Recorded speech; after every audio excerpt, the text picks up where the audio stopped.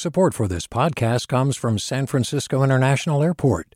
At SFO, you can discover award-winning flavors and unique shops all before takeoff. Learn more about what's at SFO at flysfo.com. Hi there, I'm Rand Abdel Fattah from Throughline. If you're listening to this podcast, you know that KQED produces exceptional storytelling that keeps you informed, inspired, and entertained. Their podcasts cover issues from your neighborhood to the entire country and everything in between. Support this work today. You can help us continue to bring quality podcasts to your ears. Just head to donate.kqed.org/podcast. That's donate.kqed.org/podcast. From KQED. Welcome back to Forum. I'm Mina Kim. About a week ago, Forum received an email from 7th grader Camille Chu. When she was a toddler, her father died of cancer related to hepatitis B, which strikes hard at Asian Pacific Islander and Black American communities. Camille suggested we cover a new law signed earlier this month by Governor Newsom that makes California the first state in the nation to require hospitals and health facilities to offer screenings for hepatitis B and C. And Camille Chu joins me now. Welcome to Forum. Thank you. Thanks for having me. Really glad to have you. And I know that you and your family have been part of this movement to get Assembly Bill 789, which requires healthcare settings to offer Hep B and C tests, that you've been working hard to get this passed. What was your reaction when you learned it was signed into law?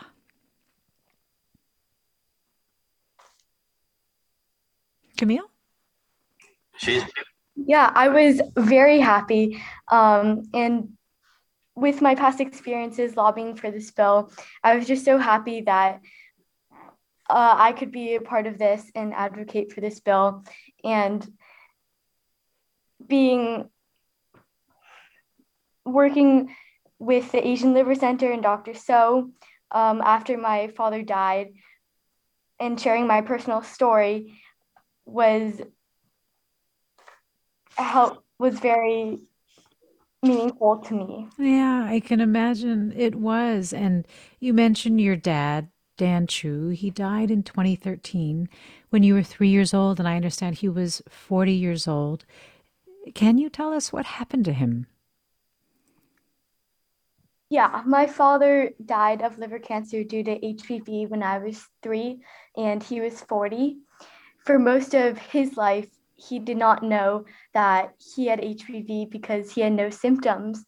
And it wasn't until he was 37 years old, he started to have severe stomach pain, and he went to 8 different doctors in the Bay Area, but not one of them thought to test him for HPV. And these included primary care doctors and GA doctors. And because he was so young and healthy looking, some told him that his stomach pain was due to an ulcer or stress. And even when he found out that he had some form of cancer, even the oncologists and surgeons did not get him tested for HPV. And so this is why AB 789 is a life-saving law.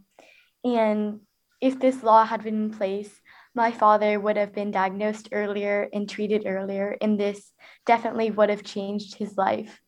And I want to say that although HPV can be a deadly disease, it does not have to be if it's caught in time. And that's why this new law is so important. So you believe that it really would have changed the fate of your dad, huh? Yes, definitely. Well, I want to bring Dr. Samuel So into the conversation, professor of surgery and executive director of the Asian Liver Center at Stanford University School of Medicine, who Camille Chu was talking about. Dr. So, really glad to have you on. Hi, Mina. It's nice to talk to you again. Yeah, it's been a while. And one of the things that we know is that hepatitis B and C, they have a relatively low-cost test and effective treatments out there. But many people still die of chronic infection.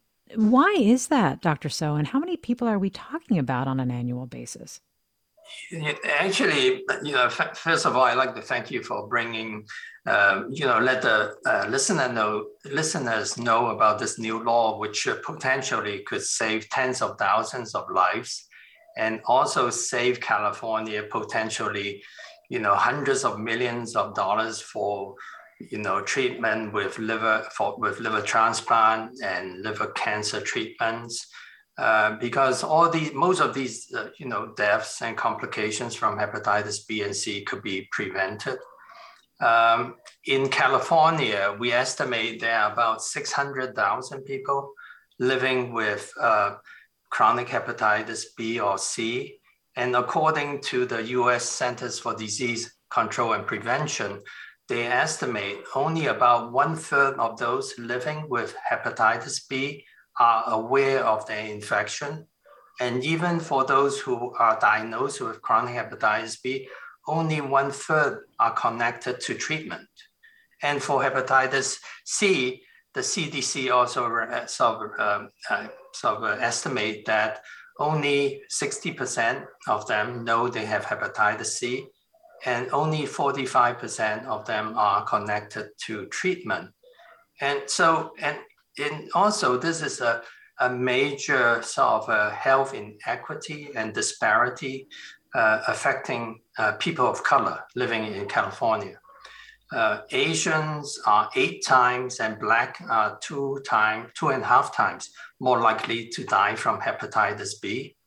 And Black Americans are 2.5 times, and American Indians are like 2.5 times, and Latino Americans are 1.5 times more likely to die from hepatitis C than non-Latino white Americans. And you mentioned that the symptoms, there are really no symptoms. And then when you do start to have them, it sounds like it is pretty much too late. Yeah, that's the case. I think, I'm not Camille's father's doctor, but, usually by the time you have abdominal pain from liver cancer is usually very advanced disease. So most people, in the country living with hepatitis B and C have no symptoms. And that's why in the past, the doctors don't screen them. But this law will require all clinics and, doctors' offices which care for adults, they are required to offer a one-time hepatitis B and C screening tests.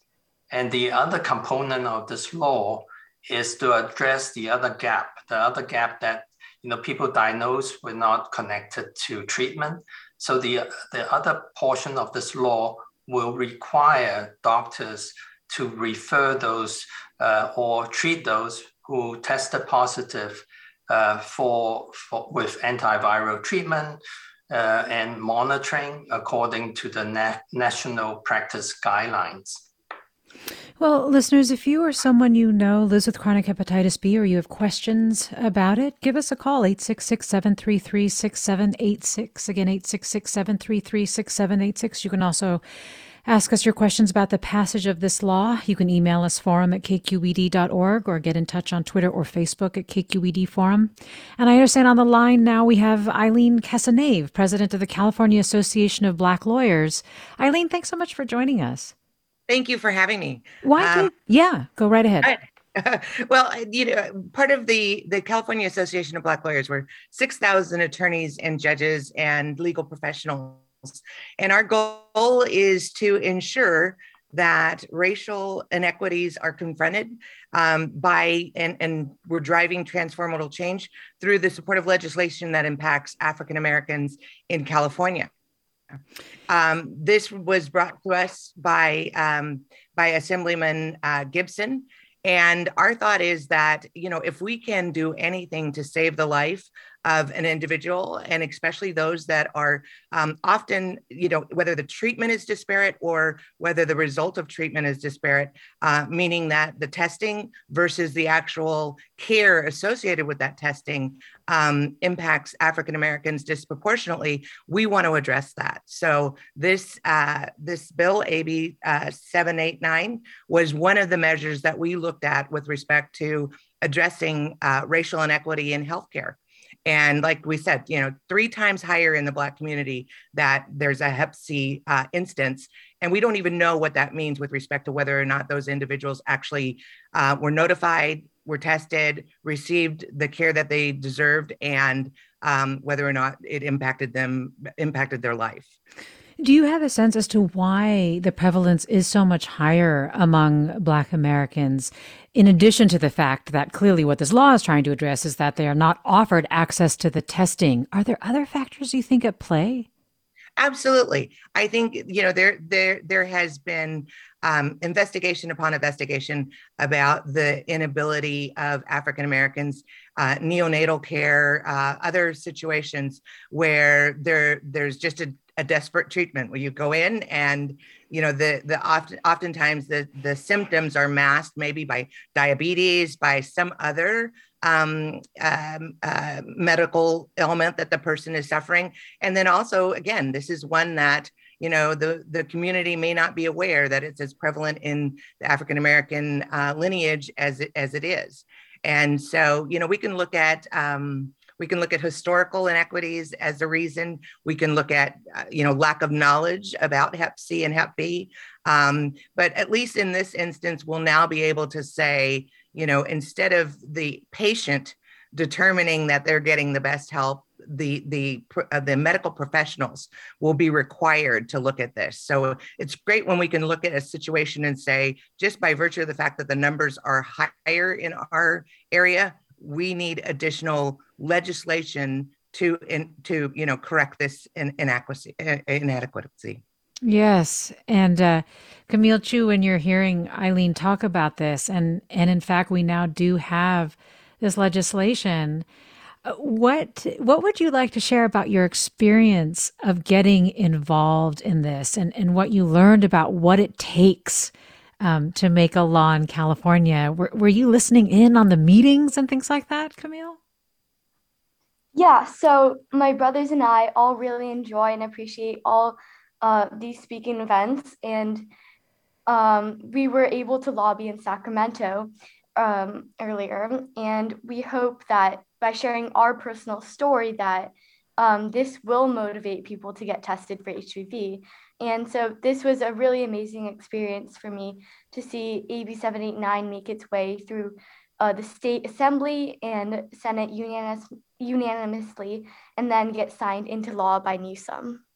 Yeah, so you zoomed into a lot of different hearings. Has this made you think about the kind of work that you would like to do as a job in the future? Yes, I'm definitely interested. Camille Chu is a 7th grader from Palo Alto, California, and an advocate for AB 789, which was signed into law earlier this month by Governor Gavin Newsom. We're also joined by Eileen Casanet, president of the California Association of Black Lawyers and a supporter of AB 789 as well.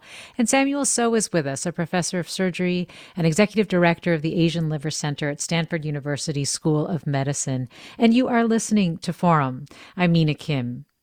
Dr. So, can you tell us, what is the treatment for hepatitis B? How do you treat chronic Hep B?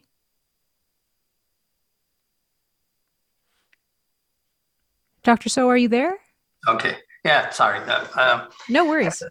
Not everybody with hepatitis B needs treatment, but if they have any evidence of liver inflammation, or if they already develop scarring of the liver with cirrhosis, the treatment is very simple. It's just a pill a day. And now the treatment cost is as low as like $1 a day for a pill, So it's very simple to treat. But the treatment, like HIV treatment, is likely lifelong. But hepatitis C treatment is very exciting because now we have drugs which can cure hepatitis C. So all it takes is a pill a day for 2 to 3 months, and it would cure over 95% of people with hepatitis C. And that means that they would not develop liver cancer, they wouldn't develop liver failure, needing a liver transplant. Can you actually talk about the differences in symptoms for hepatitis C so that people can be aware that they may need to go in for treatment and management? So once again, most people with hepatitis B and C don't know they are infected because so they have C no is symptoms. Also very asymptomatic. Yeah. Mm-hmm. Absolutely. So most of them don't know. And that's why we need this law to make it so make doctors put it into standard of care to provide adults with a one-time screening test. If you do get symptoms, then that is usually caused by active hepatitis with liver inflammation, and that could result in jaundice, like yellow discoloration of your eyes and skin, loss of appetite, and in severe cases, you can get abdominal pain or fatigue. And if you develop liver cancer, even people who develop liver cancer, most of them don't have symptoms early on. And that's why we always call viral hepatitis and liver cancer a silent killer. Mm-hmm. So it's very important to get a one-time test. The current national sort of recommendation is any adult should get a one-time test for hepatitis C. And for hepatitis B, it's currently still a little clumsy in the recommendation, is anyone pretty much born, not US born, or have non-US born parents, and if they did not get vaccinated when they were infants. But these tests are now all covered by anyone who have Medicare, Medi-Cal, or any health insurance with no out-of-pocket charge. So this law basically, is trying to incentivize the clinics to put routine screening into the electronic medical records. So it's a no-brainer for primary care doctors, right? So when you see that your primary care doctor on the computer screen, they would have this, prompt that, this person don't have a record of a hepatitis B or C test, so you should offer the screening. Well, let me go to caller Barty in Pinole. Hi, Barty. Hi. I'm just curious what your guests feel about potentially other states adopting this. I mean, California is always trailblazing so many things, and obviously this needs to extend beyond California, and I just wonder what they already know, or perhaps even just feel that how that might, create a domino effect as it should. Dr. So, do you know if there are efforts to get this passed in other states? Are you involved? Yeah. So basically, we learned about this strategy from New York State, because New York State in 2014, the governor signed into law a hepatitis C screening test law. So, but none of the states have a law which require doctors to offer a hepatitis B and C screening test. So it would make California the first state to do so, and we hope it will sort of incentivize other states to do that, because the national sort of strategy is by 2030, 90% of people living with hepatitis B and C should know about their infection status, and 80% who needs to be on treatment should be on treatment. So this is the national and global target for 2030. And give us a quick resource for people who want to know more about hepatitis B and C, how it's contracted and so on. Dr. So, we just have 10 seconds. Okay, so you can always go to our website, liver.stanford.edu, or you go to the CDC website, which has a lot of information about hepatitis B and C. Dr. Samuel So, Professor of Surgery and Executive Director of the Asian Liver Center at Stanford, Eileen Casanave, President of the California Association of Black Lawyers, and Camille Chu, a 7th grader from Palo Alto, California. Thanks for joining us, and thanks to listeners for listening. This is Forum.